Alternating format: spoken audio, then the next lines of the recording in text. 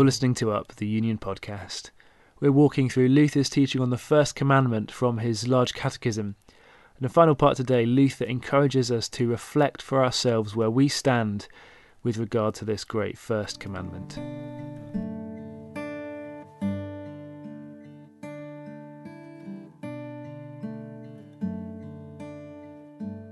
Let everyone seriously take this to heart, lest it be regarded as though a man had spoken it.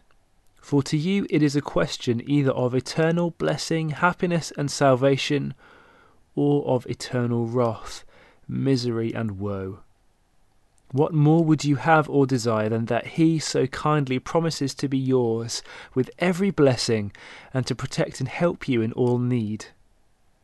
But alas, here is the failure, that the world believes nothing of this, nor regards it as God's word, because it sees that those who trust in God and not mammon suffer care and want, and the devil opposes and resists them, that they neither have money, favour, nor honour, and besides can scarcely support life, while on the other hand those who serve mammon have power, favour, honour, possessions, and every comfort in the eyes of the world.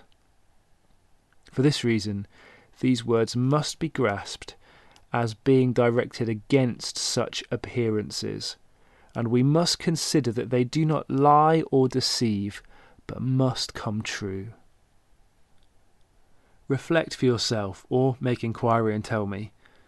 Those who have employed all their care and diligence to accumulate great possessions and wealth, what have they finally attained? You will find that they have wasted their toil and labour, or even though they have amassed great treasures, they've been dispersed and scattered, so that they themselves have never found happiness in their wealth, and afterwards never reached the third generation.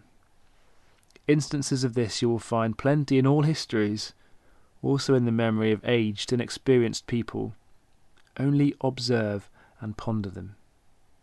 Saul was a great king, chosen of God and a godly man, but when he was established on his throne, he let his heart decline from God, and put his trust in his crown and power. He had to perish with all that he had, so that none even of his children remained. David, on the other hand, was a poor, despised man, hunted down and chased, so that he nowhere felt secure in his life. Yet he had to remain in spite of Saul, and became king. For these words had yet to abide and come true, since God cannot lie or deceive. Only let not the devil and the world deceive you with their show, which indeed remains for a time, but is finally nothing. Let us then well learn the first commandment, that we may see how God will tolerate no presumption, nor any trust in any other object, and how he requires nothing higher of us than confidence from the heart for everything good, so that we may proceed right and straightforward and use all the blessings which God gives, no farther than as a shoemaker uses his needle, awl, and thread for work, and then lays them aside, or as a traveller uses an inn and food in his bed only for temporal necessity, each one in his station, according to God's order, and without allowing any of these things to be our food or idol. Let this suffice with respect to the first commandment, which we have had to explain at length, since it is of chief importance, because, as before said, where the heart is rightly disposed towards God, and this commandment is observed, all the others follow.